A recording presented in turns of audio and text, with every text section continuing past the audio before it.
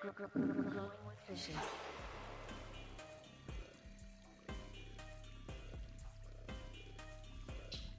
Growing with fishes.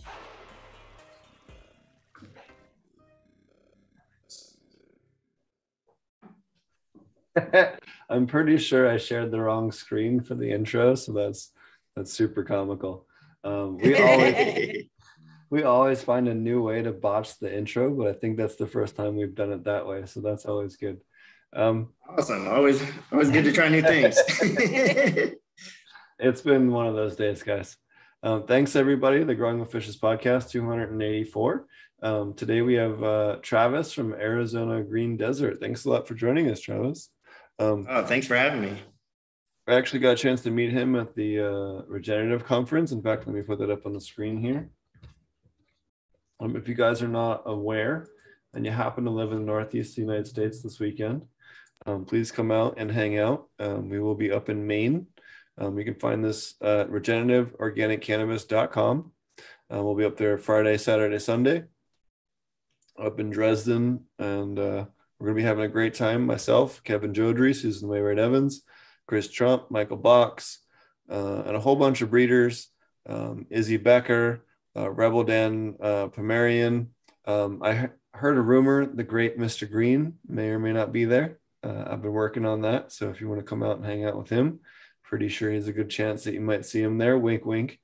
As well as a whole bunch of local breeders. We got Woodstock Farmic, Skunkfoot Farms. I heard Smash Cannabis is going to be up there. Charlie's Farms, Weaving Genetics, Eric Branstead, Joshua Steensland, Chris Trump, Dr. Lane Ingham. So it's going to be a really good time. And huge seed swap on Sunday. If you're going to come up for one day, come up on Sunday, get a whole bunch of beans. Up in Dresden, Maine. Again, regenerativeorganiccannabis.com. And you guys can come up and have a good time. I've actually met these two wonderful people originally at the Regenerative Conference, and I've gotten to know them over the years. And now we have him on the show. So I'm super excited to have him on. In fact, I was just telling them before we went live, he actually has the only version of Freak Show that I've actually been pleasantly surprised about, and actually had a good flavor, body, and a good high, whereas most of the versions of Freak Show I've had to date have been very bland. So thanks a lot for joining us tonight. Yeah, thanks for having us. Super excited to be on the show. Thank you very much. Tell us a little about yourself and about your farm. For sure. I'm Travis. I'm from Arizona originally. I started doing permaculture in like 2015 and started learning about building soils and started our own little permaculture garden. Learned about like growing bananas and just building soil and all that stuff. And then my buddy David, her nephew, got me out to the farm. They like, hey, you love plants and you'll probably love it out here. Just come check it out. And been up here ever since. So got up here in 2017 and they hired me on and just love working on the farm and building soil. And part of family now. We're all one big happy family. And tell us about yourself, Erin. Tell us about yourself and what you've been doing. Hey, yeah, my name is Erin, and I'm owner of Hidden Prairie Farms, and we're family owned and operated. And we'll see, we've been here. My husband's born and raised, and I've been here for 23 years. Been growing ever since we got up here, and just enjoy our lifestyle a lot. So tell us a little about some of the different cultivars that you guys work on. In fact, that's one of the things I think I've been most impressed by, especially trying both of your wares over the years now, going out to the regenerative cannabis. Both of you guys grow very different and unique cultivars, and everything that I've tried from you guys is just amazing. Tell us a little about some of the different cultivars that you're cultivating out there. Well, like some of the strains we brought to the regenerative cannabis seed swap, like we were showing you, was like some of the Glaciers, which is White Tahoe cookies, the jet fuel gelato. And that was a super stony, pretty potent, just it had really good smell and flavor. And one of the other ones was the Wakanda, which is one of the surprisingly fruity but stony, like one of the stonier fruity strains that I've seen. Normally the fruity ones don't really pack a punch, but that one seemed to be really stony.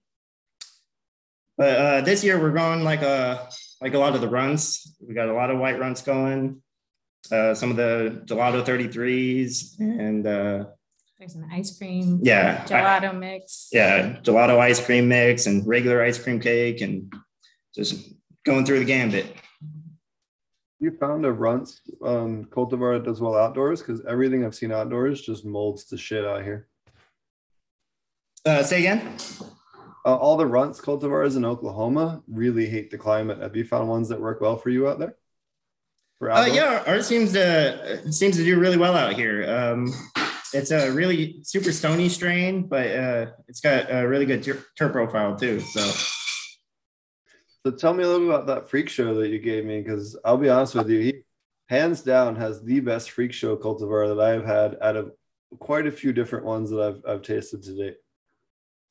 The freak show was one of my favorite plants. That was just one of they let me play around with their personal garden plants, so I get to put all the weirdos, non-commercially viable, and just the ones I just like to play with for fun. And the freak show was a super cool plant. Just a little slower to veg, but other than that, it's just a cool plant to have around. We had it mixed in like with the marigolds and hidden in the corn. And then even like the experienced neighbor growers were like, what is that? I'm not sure what that is. We're like, no, that's weed.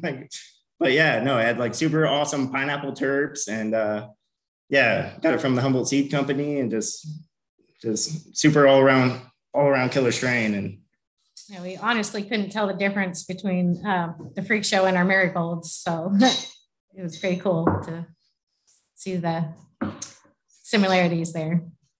Oh yeah, no, your freak show is incredibly terpy compared to pretty much everything else I've smelled to date. It's definitely one of the things. I have your freak show and then some Australian bastard cannabis. Super looking forward to putting both of those in my garden this year. So on that note, what are you guys looking forward to growing this year in your garden? We have a lot of the white runs, like we were saying. A lot of clones. We're going to start popping seeds here in the next month or so. But it's going to be a lot of Humboldt Seed Company gear. A lot of the elite clones, white runs, the gelato 33s, ice creams, biscottis. Let's see, we got some gushers, I think, and there's more. Yes. Oh, the candy cane is another one we're super excited about. We got that from Hendrix, and it's supposed to be very purple and super tasty. So that's one of the newer strains we're trying out. We're super excited to check it out. So I know you're both very regeneratively minded. Tell us about some of your different cultivation practices and some of the ways that you differ from some of the other farms that are out there. For sure. Well, I really started getting into Chris Trump through her. She was went up and took a couple of the 5-day intensive classes. So it was super awesome to have her grow up and learn all that knowledge and bring it back to us. And just we love all Chris's videos and and we make our own compost and do our teas and just trying to figure out how to scale it all up, trying to get the large scale IMOs and just keep working on our collections and going out and finding new spots to collect and our FAAs and companion planning kinds of do a lot of cover crop building. We're experimenting with no-tills and got one no-till bed to where they just let me free reign where all the homemade compost that I get and just really try to build it up and try to see what it can do. And it's doing amazing. It's been getting better every year. So it's super, super promising to see that to try to start to scale that up. What are some of the challenges that you found starting to scale up some of these different things? Have you had any kind of issues in that regard, or is there anything? Need more compost. there's never enough compost. That's one of the bigger ones, at least. But just trying to scale up fertility and just try to put out the best quality we can and try to be the most regenerative mindset as we can. But it's always a process and just trying to work with closing those loops and lowering our inputs and just doing the best we can. What advice do you have for people that maybe just starting to get into the regenerative kind of mindset, maybe trying to convert over or trying to get into the type of practices that you guys are working with on a daily basis? Lots of side-by-sides, testing little bits here and there. Right. Don't go all out. Yeah, start small. Don't do everything no-till. Just start with a greenhouse first. See if you can create enough compost to do that before you go all out and go too crazy. But yeah, compost. Yeah. I've researched a lot of videos though. Like YouTube has been a big friend. Just all the free and easy information out there. There's so much good info out there. Like Jeff Lawton and all the no-till like gurus, Joel Salatin, and all these regenerative awesome people, Dr. Elaine Ingham, Chris Trump, and all these awesome people have really good knowledge out there. And you're always putting out awesome, amazing regenerative content. And Definitely. Oh yeah. So maybe that's a better question. What are some of your biggest go-tos? You mentioned quite a few there. Is there any others that you're using on a regular basis, or maybe you learn from significantly that you think you're applying more to your farm than others? We want to start applying more hugels. We've done it on small scale, like not for the cannabis crops, but we've just played around with it, like in the gardens, and how fast that's turning the soil into fungally dominated microbial rich soil. It's been very impressive, like over a short period. Just we started one in 2019 and it's already just mycelium mats, and just it's building up surprisingly fast. Do you have any breeding programs that you're working with at the moment that maybe different lines or different goals that you're trying to achieve in different breeding programs at the moment? Nothing commercially, but just playing around, just having some fun. It's cool to pop the seeds we get from the regenerative conferences, and I never have enough space, but it's cool. It's like, oh, what am I going to pop? What's this, like? I got gene stuff. I got everyone's good beans. So it's always a fight to see what's going to be the cream of the crop. But yeah, we have a couple things that really stand out that we like. We like the blueberry muffin, but we don't grow that all the time. But it's definitely one of the ones that are up there. But yeah, we're gonna try to pop some new strains this year. Maybe some strawberry cheesecake, maybe some Humboldt Seed Company stuff, the garlic butter, and Squirt. The squirt. Yeah, the squirt is one of my favorites. It's the grapefruit terps on that. It was probably one of the tastiest strains I've seen in a while. So trying to get that citrus profiles locked down and try to hit stuff with different genetics that are in similar realms. We had some equilibrium genetics, some granddaddy oranges that were so citrusy that I feel like would pair really well with some squirts, but that's just all personal stuff I like to play with. Nothing crazy. It's funny how finicky the citrus stuff can be. I know in Oklahoma, we just kind of struggle to grow citrus stuff because it's so hot here. It seems like the citrus terps really hate the heat. For sure, you have to have like an 85-degree max temperature range in order to keep those citrus terps around. Yeah, it seems like the fruity terps definitely seem to be a little more volatile. Like even if the blueberry, if you get it a little too hot and for a little too long, you can burn away that blueberry flavor. Absolutely, those plants will do well out here, but they don't have that same blueberry taste that used to have I used to live up in Philadelphia, and I remember every November we used to get that dankest dank blueberry that some I don't know who was growing it locally, but I knew it was fire. And we used to get it every single November from the same people, and who happened to know the guy who was growing it through a guy or whatever. But it was just does not have that same profile that it used to have. And I'm totally with you. I think it's, at least 3/4 environmental and probably very similar genetics, because back in the day, there was only so many people doing, a lot of breeding enough to stabilize stuff to any kind of degree. Right. Absolutely. People kind of forget that stuff nowadays, and how few people actually were working lines the way that we almost take for granted now. Absolutely. Now everyone has a polyhybrid. Just it's a cluster fudge. Yeah. I mean, polyhybrids to me are just, oh, cool, another plant that's like weak to everything. Right. Right? Another trait you can't lock down. Something else that's unstable is fucking, you look at it wrong and it decides to pout, Oh, absolutely. Like most of the cookie strains. I'll just say that. What are some of the other lines over the years that you found that are really good for breeding stock? Maybe that's a good question. I haven't really done a whole lot of breeding, but it's just something I love to play around with. We have a lot of stuff that we just kind of throw around in a little extra greenhouse that we have, and just kind of open pollinate and just kind of let it go a little crazy. But yeah, there's been some ones that stand out, like I was saying, the citrus from Equilibrium Genetics. It was a Granddaddy Orange. That there's still some volunteers that pop up to where it's just like, nope, that's definitely from that. And it smells like mandarin oranges. It smells super sweet and just, oh my gosh. And it was crossed with everything in the room. There must have been like 12 males in there, but I was like, nope, that's the same plant.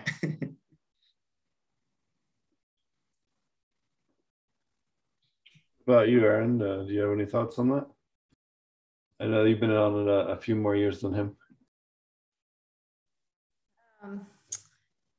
Guess we've done some Granddaddy Purple and some Diesel and Red Crush, which we call Prom.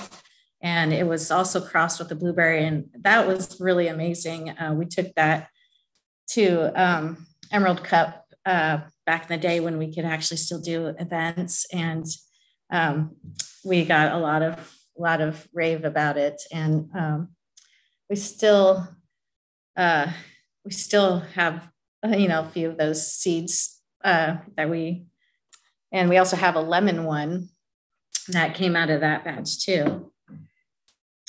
Yeah, the Prague Blueberry Muffin was a really cool strain. One of the neighbors actually grew some of the, it was our cross, but the neighbor grew it out. And so it was cool to see how it came out. It seemed like the blueberry really came through. It was really chunky and solid and dense. And yeah, we pass those seeds out at the regenerative conference almost every year. And it's been cool to see how it came out, but definitely need to play with it some more. But we're always fighting space and which beans to pop. It's always hard to choose. Definitely. What do you look for as far as the different traits for a male and female plant for your breeding stock? Well, it's always nice to try to find the most vigorous plant, and basically the best structure. Terpenes is really the most important in my opinion. Just finding the ones with the right smells and structures, and just trying to find ones that meld together, and just trying to see what they do together. I have a bunch of crosses that I want to play with. I have like a Freak Show across everything. I have a Mandarin Sunshine across the Freak Show. The Mandarin Sunshine was like a super serrated leaf plant already. So I thought maybe hitting it with some freakiness might increase the weirdness on it. And yeah.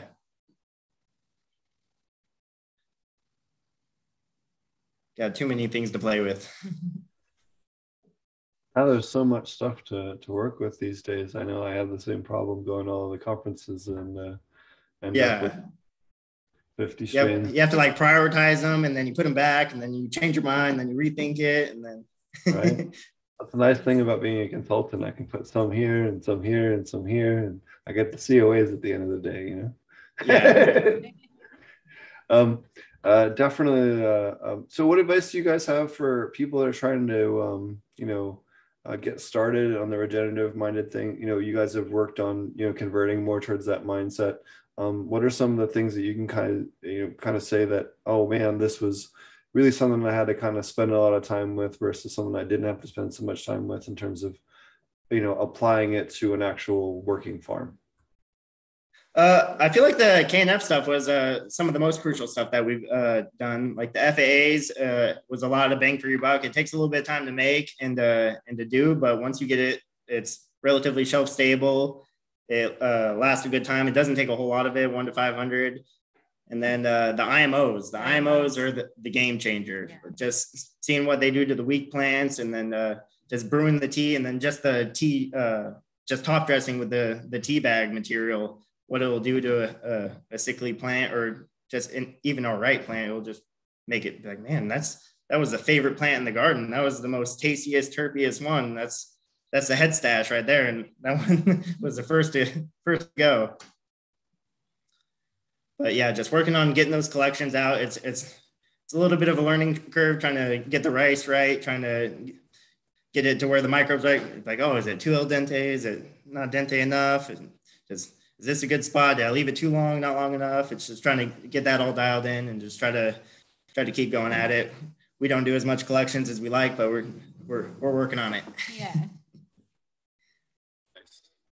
Yeah, I know it's definitely something that once you actually work with KNF, though, you kind of realize why Chris emphasizes IMO above all things, because it really does kind of heal your soil on its own. It kind of gives your soil the ability to heal itself more than anything else, and fix any imbalances on its own without you having to screw with it on any kind of other level. And I think that that's kind of the coolest thing. I know Chris often talks about his work with IMO and nightshades treating mosaic virus and some of the other weirder diseases. That kind of makes me wonder how much that might possibly apply over to some of the other crops that we all grow, like cannabis. So again, I'm not claiming that it will cure mosaic virus in cannabis, but works in nightshades. So let's try it. Someone report back. Yeah, it seems like the diversity is enough to keep all the paths and pathogens enough confused enough to where it's just not an ideal environment. There's just too much healthy stuff. There's mycelium mats blooming, and it's just too much diversity for all the pests. I can tell you, I've used labs and liquid IMO to treat over 500 acres now in Oklahoma over the last 3 years for septoria, and we've had nothing but success except for one grow that was just too far infected. They called us too late, basically, when the plants were already fucked. But all the other grows, we managed to reverse all the septoria and cure it of the none detected in terms of new plant growth. So it certainly, in my opinion, is better than anything. There's no product you could buy at the hydro store or ag store that'll do that. Period. Right. Normally they tell you once you have septoria, everything is fucked. You're done.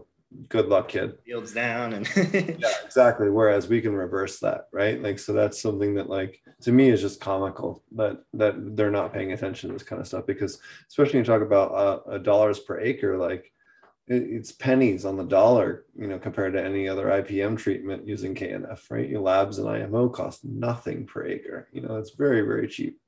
For sure. It is, yeah. And yeah, like you said, they just work wonders. So once you see the results of it, it's hard to go back. I remember our first year when we started using it, we really had basically no diseases, and I think our quality and quantity doubled basically. Yeah, it was tremendous results from previous years, and it was dramatic difference on the quality and just flavors and just all around. With diseases. Oh yeah, especially if you're doing any kind of outdoor scale, like you have to have that in order to make sure you don't have the fungal issues, because it does seem to have a huge impact on botrytis, fusarium, and septoria, which are the three main fungal diseases aside from powdery mildew that you deal with in an outdoor setting, Right. And nothing else is as cheap and as easy to apply on a regular basis as the liquid IMO or labs. So I can't preach it enough. What are some of the other things that have helped you with your soil building and your compost building? Any kind of tips or tricks you have for people building compost? Because you seem very passionate about compost. Oh, absolutely. Yeah, exactly. Always wearing it. It's covered in compost right now. I was sifting some today. And yeah, it's just trying to scale up the compost, just trying to just work with what you have available. Like, we have a lot of beautiful forested areas around here. Like each property out here is like either 40 or 80 acres, so we have a lot of land to go through. So occasionally we'll come out and like maybe once a year or whatever, try to chip up as much material as we can, try to trim up the underleaves of the forest, do a little fire prevention, and yeah, just trying to get enough material to build some good compost. So with the higher carbon stuff, you want to leave it for a little bit longer, but yeah, it's all just about trying to build up the best materials that you could find around, and diversity is key. And the same with the microbes, it's the same with the soil. You want to have diverse plants, diverse inputs, and We throw in, like, say we weed whack the garden beds of the cover crops. We'll throw all the cover crops and just build up all the organic matter you can. If you're mowing the lawn, just throw in all the organic matter you can and just build it up. And we've been trying to scale up the worm bins and yeah, just all that good soil building stuff. Tell us about your worm bins. What are you doing for your worm bins? What are you adding to help supplement beyond what you're putting in there? And then what advice do you have as far as maintaining them? Because sometimes it can be tricky. For sure. For us, it was, I'm a pretty lazy worm farmer. I found an old bathtub, got it all set up, made sure there was a little bit of drainage in the bottom, and then just basically loaded up with a little bit of carbon just at the base, just to absorb all the juices and all the good stuff. And just basically all the food scraps and just any food scraps I could find, and just plywood lid.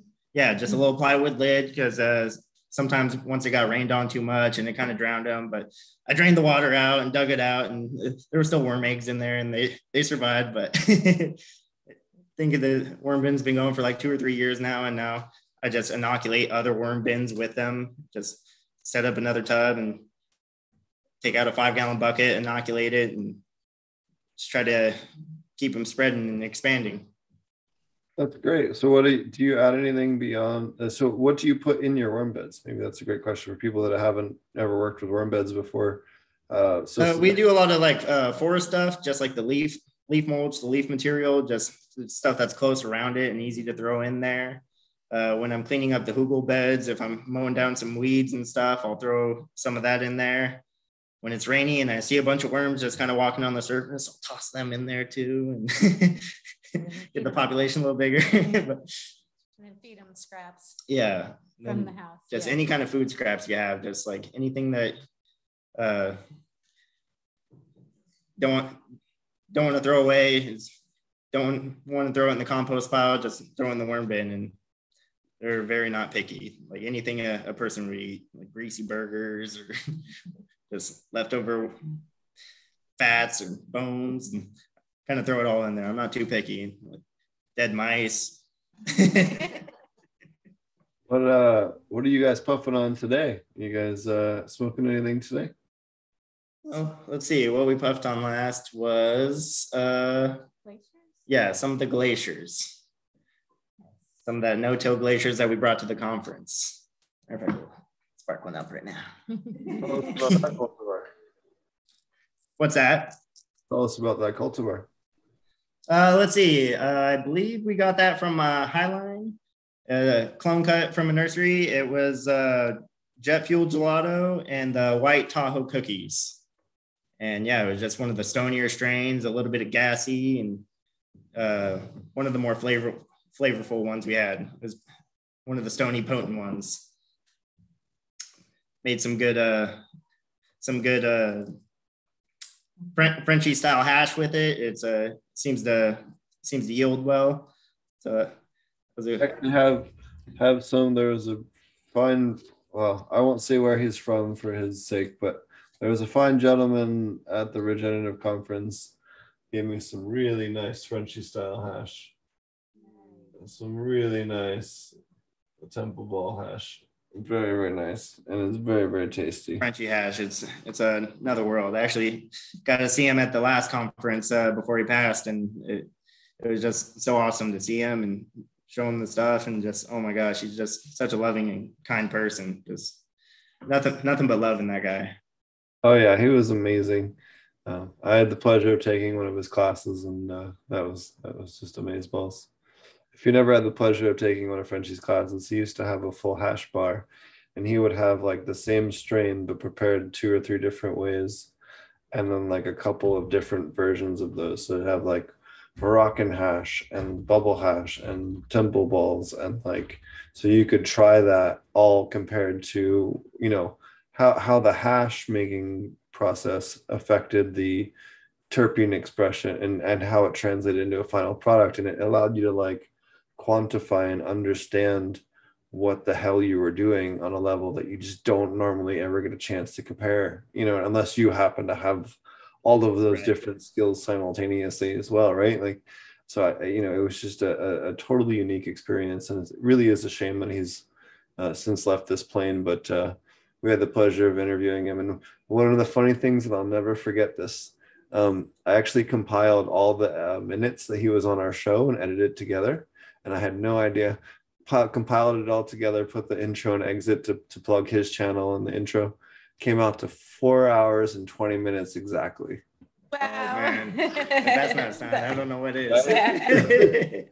I couldn't stop smiling about that for like a day.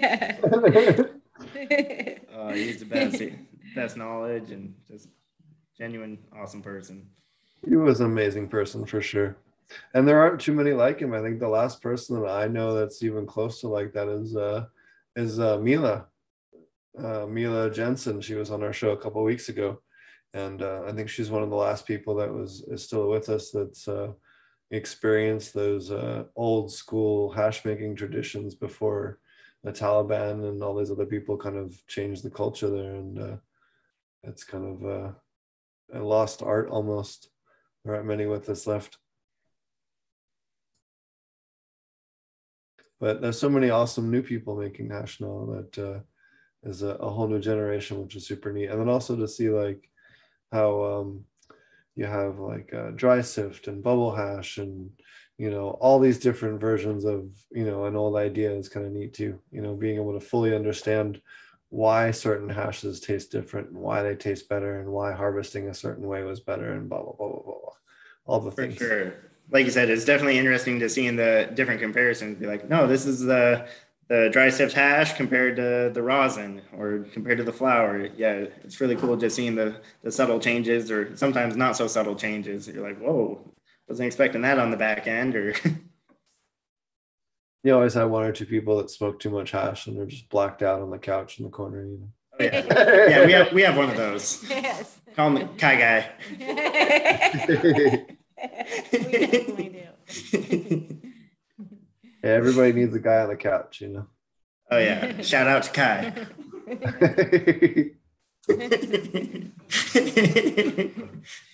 So what is your preferred method of consumption for each of you? I really like the extracts, but personally, I think my favorite is probably a joint, but maybe a joint with a little bit of rosin or a little bit of hash, but I like to mix it up. But I think joint is probably my favorite. Go through a couple a day. I agree. About for pest control, what advice do you have for people that are trying to get into the more organic side of pest control? Because that's often an area where people struggle. Pest control. We do a lot of plant therapies. Let's see. What else do we do for pest control? We try to just do a lot of preventative stuff, like the LABs are really nice for taking down powder molds and other stuff, but just we try not to force to grow. We don't try to force them with a bunch of nutrients. Sometimes when you try to force the nitrogen on them, you get like a structurally weak plant that's just more inviting to pests. So we try not to speed it up too much, try to go at the plant space rather than how fast we want it to go.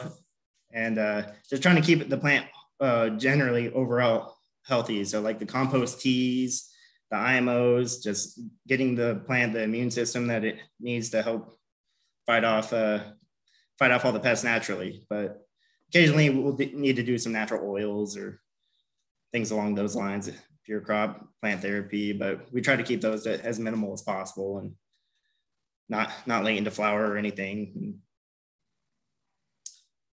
Try to have all the beneficial plants around for the trap plants, and trying to get more on planting the companion plants and all that good deal. So what are some of the different challenges that you guys have had as far as working in the California market, which has been pretty difficult to operate in at some points in the last couple of years? Is it getting better? Is it getting worse? What's going on out there in terms of the scene on that side? I know it definitely is a lot of people that kind of are looking at it from the outside. Tough right now. It's definitely tough right now. Failing market, and Humboldt has really, a lot of regulations, and so yeah, we're doing our best, and we're still here, and we're gonna grow again this year. We're just gonna focus on our quality and not quantity, and do all of our regenerative inputs and do the best we can. And I saw that California is starting to look at possibly allowing interstate export. Obviously, there will be more to it than just California deciding, but at least the ball's rolling in the right direction to try and help fix some of those things, because the Emerald Triangle is certainly well known for being a place to grow high quality cannabis, and I certainly think it'll help small growers like yourselves pretty quickly once they start to open those types of things up. That Jamaica, southern South Africa, and a handful of places. You can count them on one or two hands, the places that'll really benefit from this. But there are certainly places that I think that in the long term will be greatly benefited by these types of efforts. And then you guys are also very familiar with like the different regional things like the terroir movements and things like that. Can you describe that a little bit to people that are maybe unfamiliar with the concept, and how that helps people that are in more local communities brand around their local communities? For sure. Well, you definitely want to support your local farms. Like that's the people who actually care about, like you said, like the terroir, the taste of the land, so to say. So yeah, the people that are practicing the regenerative practices, and all the small farmers, they're the ones who are growing the really best weeds. So like you said, once the states open up, like Humboldt already has such big branding, like everyone wants the craft local cannabis, the most regenerative, best tasting weed in the world. And that's where they want to get it from. They want to get it from the small mom and pops. They don't want to grow it from the Walmarts that are growing 1 million+ pounds of bullshit. Yeah, just best farmers banding together and working together as a community and growing the best weed we can. Some diversity of strains are accepted, not just OG anymore, and high quality is the only thing that basically matters right now at this point. Yeah, only good weed selling, so it's got to be the best, otherwise. Is there anything that you guys add to boost terpenes or boost your other things to it, or is it just a matter of just spending a lot of TLC with the plants and focusing on all the different elements? Definitely a lot of TLC and a lot of microbes. I feel like microbes, it's hard to underestimate the power of the microbes, and the terpenes, yeah. Trying not to overfeed it to where everything's bland and tasteless, and just really trying to work on building that soil. But it's a process, so just each year it gets a little better, and you learn more new tips and tricks, and just trying to expand off what you already know, and just try to keep building off the year before, and just try to work off your progress. Is there anything that you guys have done as far as, I know Humboldt definitely has some of the tightest water restrictions. What are some of the different ways that you guys have found on your property to maximize water usage and be able to kind of meet those goals? Because that can be very challenging for people that aren't used to growing in those types of conditions. Yeah. Well, we have wells, and we also have a lot of water storage, rain catchment, water storage, and within the past couple of years, we've gotten over 80+ rain catchment storage tanks, and just trying to utilize building the gutters, the land, try to utilize the water before it goes into the creeks and all that. We have gutters on our greenhouses to catch all the surface runoff, all of that, and we plumbed it up to where it all goes into the tanks. And plus the tanks catch water, and yes, and we have wells. Yeah, we have wells to supplement, but but water is so crucial, and try to keep it on the land as long as possible. Try to slow it, sink it, store it, like permaculture, regenerative thinking, and try to keep it at the top and try to slow it down as much as possible. Did you grow any other crops or do any type of agriculture that are aside from cannabis there on the farm to help diversify what you guys are doing, or are you just growing cannabis? We have a couple fruit trees that have been on the property for maybe 30 plus years, and we do plant occasional veggies, just like plant some stuff on the hugel mound, some tomatoes and lemon cucumbers and potatoes and all the good radishes, stuff. Yeah. And then we always have a nice big veggie garden every year. As well. And it's been getting better and better every year too. We've been trying to build that one up. Where your freak show was in the veggie garden. Exactly. Which Steve tried. Yeah. And he's been building the dirt in the veggie garden for many years now. And as you can see from the freak show, that dirt is pretty amazing. Adding all the soil from the chicken coops, and we clean out here and just throwing that onto the gardens. And drip irrigation is another water, saving water by the drip irrigations. Yeah, no, it's definitely something that can be very challenging for those that haven't set up a facility quite like yours. It sounds like you guys really have it all figured out, which is super awesome. A lot of people struggle with that because I know in Humboldt you guys have really, was it one gallon or 1.5 gallons per day per plant or something like that? I don't remember what the restriction is, but it's not much. Yeah, I'm not sure. Something ridiculous. But, it's never all figured out. What advice do you guys have for people that are just wanting to start off and maybe start off in a regenerative movement with their farm, getting into maybe a newer cannabis state or something like that? Like we're saying, just start small and experiment and just keep practicing. It's all a learning experience, but it gets easier as it goes on. You just gotta just be passionate about it and just exactly just keep trying at it and we're also learning. I'm still a student and I've been at it for a little while, but it's me. There's always something new to learn. Just always trying to be humble and just try to get better. A question, chat. Do you guys have llamas or alpacas? No, neither. Yeah, we want to scale up the animals, but right now we only just have a couple chickens for the garden, but nothing commercial or crazy. Just get a couple eggs every now and then. But for the manure aspect, it'd be nice to have a couple more animals. Yeah. But trying to manage that with the time and the garden and actually running a cannabis farm. We had a question in chat. Is there something? That have animals. I'm sorry, I didn't mean to interrupt you. What was that? Oh, I was just saying there's neighbors who have animals that we can potentially get some manures from. We had a question from chat. Is there something for IPM you should always have on hand, even if you have not experienced a really bad infestation yet?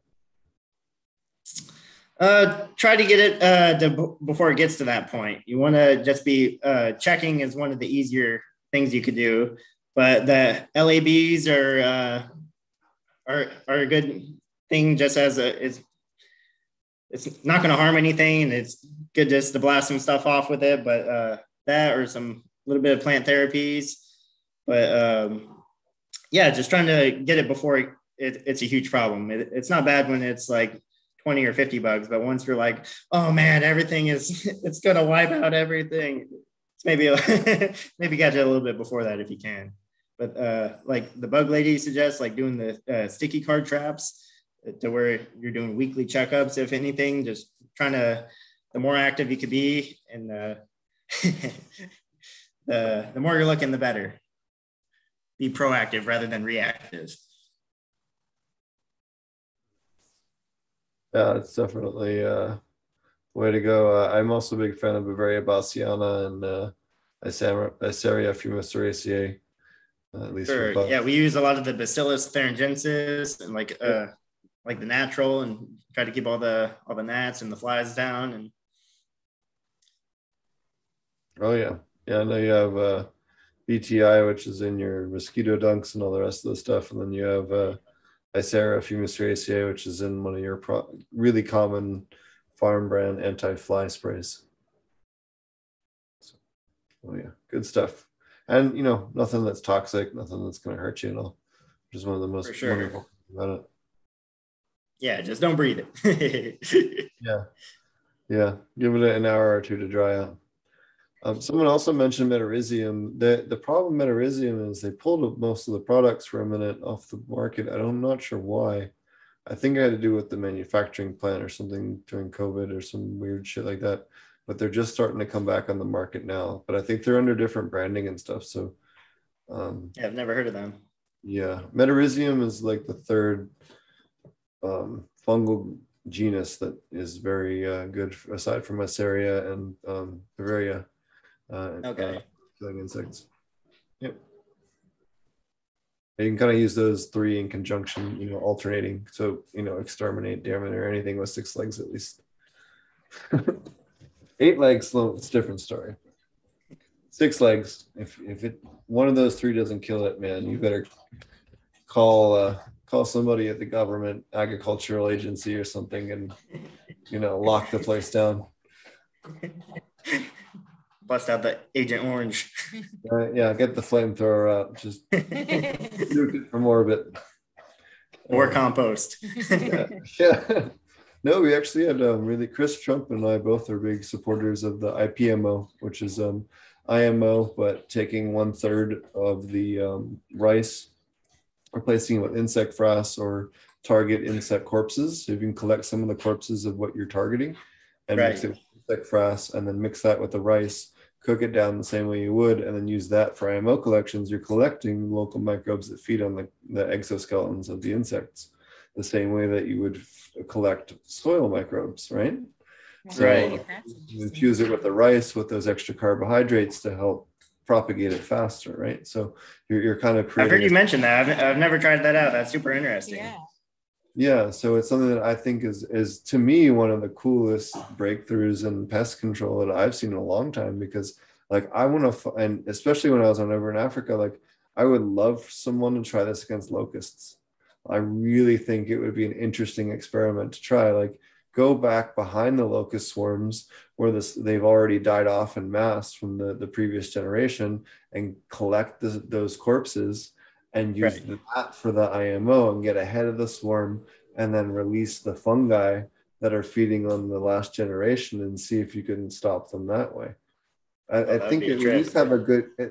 I think you at least have a good chance of having a good effect on it. Certainly, we're not going to make anything worse. For sure. No, it's interesting you mentioned the insect frass. We use that with the compost teas and with the IMOs, and it seems like when we top dress with that, it just gives the plant such health and vigor. It's astonishing.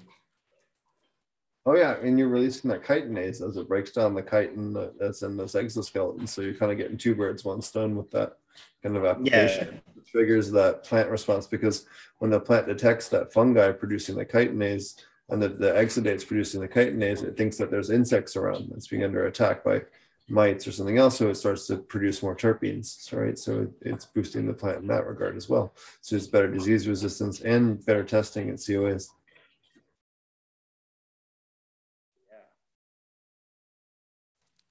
Sorry about the dog drinking in the background.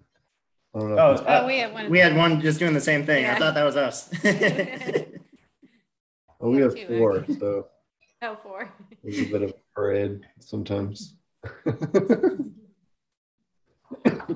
Well, is there anything else you guys want to tell people about growing in California, or people getting started otherwise, aside from the technicals in this kind of venture? I think we touched on everything we wanted to touch on, but thank you for having us and super appreciate it. Yeah, check us out. She's Hidden Prairie Farms and AZ Green Desert on Instagram. And oh, just thanks for having us.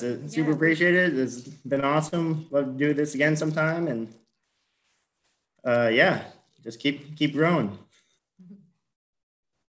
Thank you so much for having us, Steve. We really appreciate it. Yeah, I really appreciate you, and I'll make sure we get your links there in the description as well. Yeah, thanks a lot for coming on. It was really fun having you on. I'm definitely looking forward to growing your freak show this year and a couple of the other beans that I was lucky enough to get at the Regen conference, and really appreciate you guys taking the time to come on and sharing with us your different methodologies and thoughts on growing. Awesome. Really Yeah, let me know how they it. go. That's super awesome. Yeah. So let everybody, how do people find you guys again? Let's see. I am AZ Green Desert on Instagram, and she's Hidden Prairie Farms. And yeah.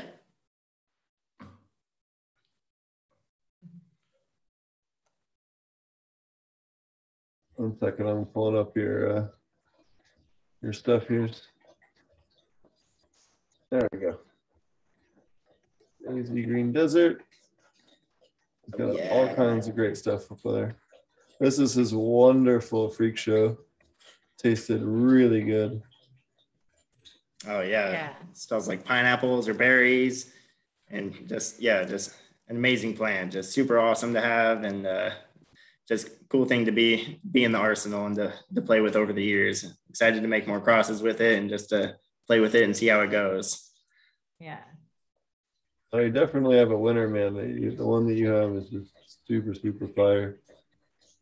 Yeah, originally it came from we only had like 20 seeds, and I gave a few away, and I only had one female, and it smelled really pineapple-y, and I had 3 males. Of course, the males were on irrigation, and the female was not irrigated, and just a super tiny plant, but decided to pollinate it with the earliest male on the hugel, and it just super dominated the pineapple terps in it. So all the other, the generation after it, which is this generation, is all pretty uniform, all very pineapple-y, and just seemed to be pretty consistent just from the lack of selection or the lack of diversity in plants to choose from.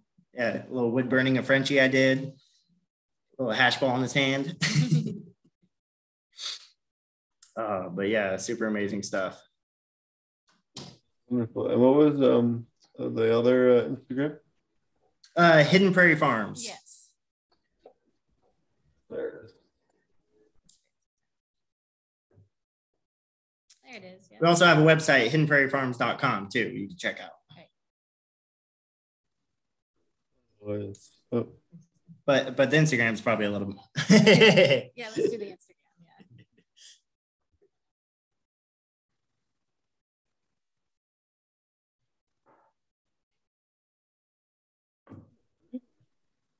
Yeah, some wonderful garden pictures there. Yeah, got the LEDs, got the soil. Love your morels. Is that in your garden? That was at a neighbor's farm, actually, just right down the road from us. It was actually around this time. We might have to go check his yard and make sure see if there's any popping up. Yeah, but yeah, right in his garden beds. That's crazy. Some beautiful buds, though. Oh, yes. Wonderful soil. Look at that. That's what your soil should look like. Yes. All those wonderful mycorrhizal fungi or hyphae. Yes. Chunky mycelium mats is what we're shooting for. It's getting chunkier all the time. Beautiful buds. For sure. Thank you.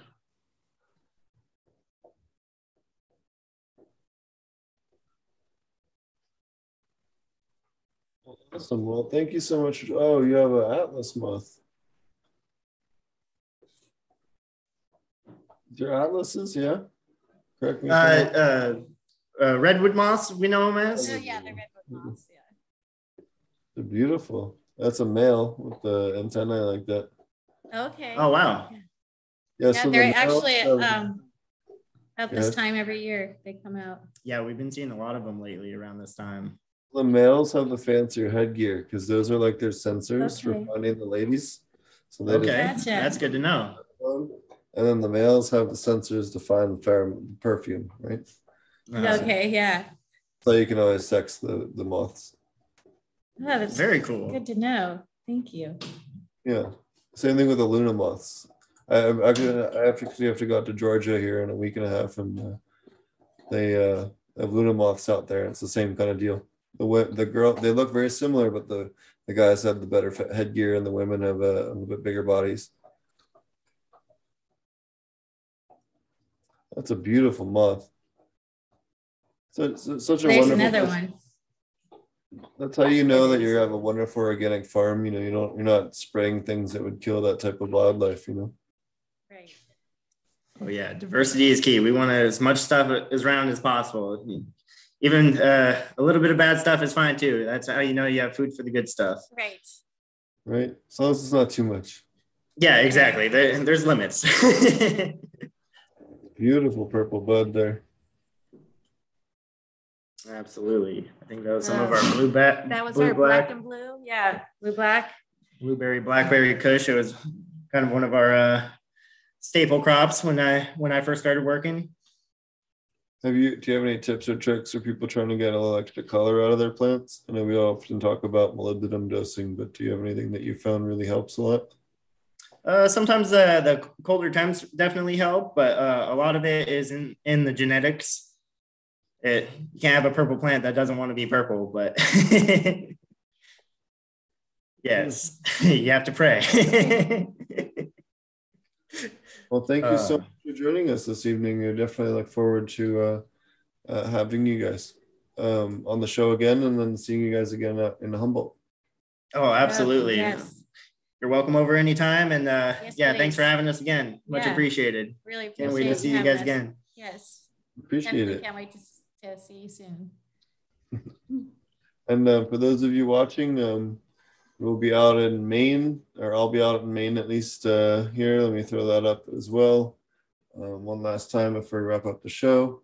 You can find it at regenerativeorganiccannabis.com. We'll take you to the link. Just click Maine on there.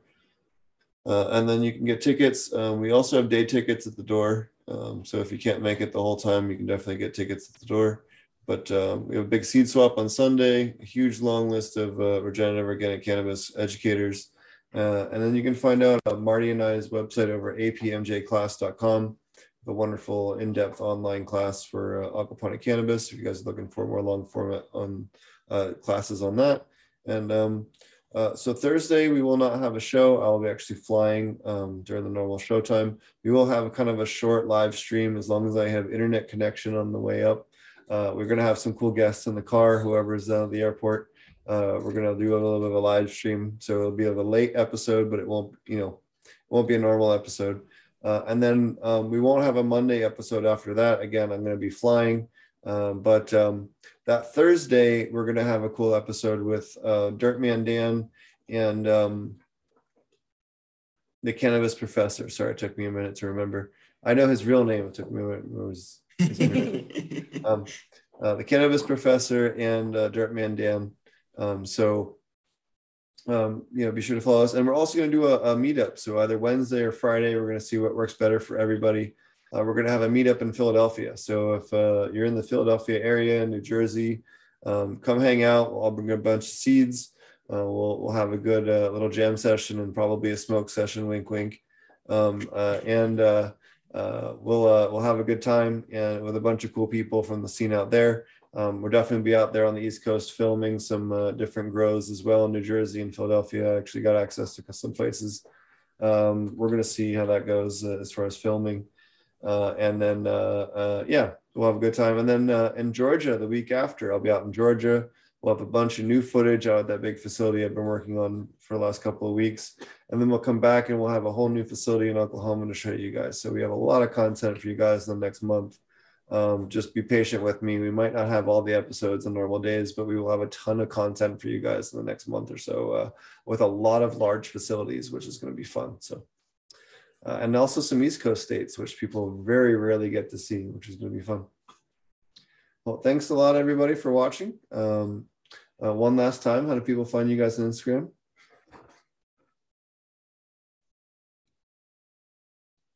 Did my internet die? Or did their internet die? Well, one of our internets died. You can find them at Hidden Prairie Farms and at, one second here, Hidden Prairie Farms. 80 Green Desert on Instagram and Hidden Prairie Farms. And Yes. Hidden Prairie Farms. Sorry about that. I'm not sure which one of us lagged, but one of us did. It was Oh. probably us. And then you can find me at Potent Planks, Instagram, SoundCloud, YouTube, all the things. I love all you guys. Thanks again. If you haven't watched us, last week was our 6th-year episode. Thank you, all of you, for helping us build this amazing community over the years. We have an incredible amount of knowledgeable guests over the years and helped expose the community to a ton of cool new ideas. I've had a lot of you guys reach out over the weekend and kind of express that as well. So thank you all that have supported the show all this time. Thank you for all your well wishes over the weekend, and we'll catch you guys again at some point in the next 5 to 7 days. We'll have some kind of stream. Cheers, everybody, and everyone else. I'll see you up in Maine this weekend.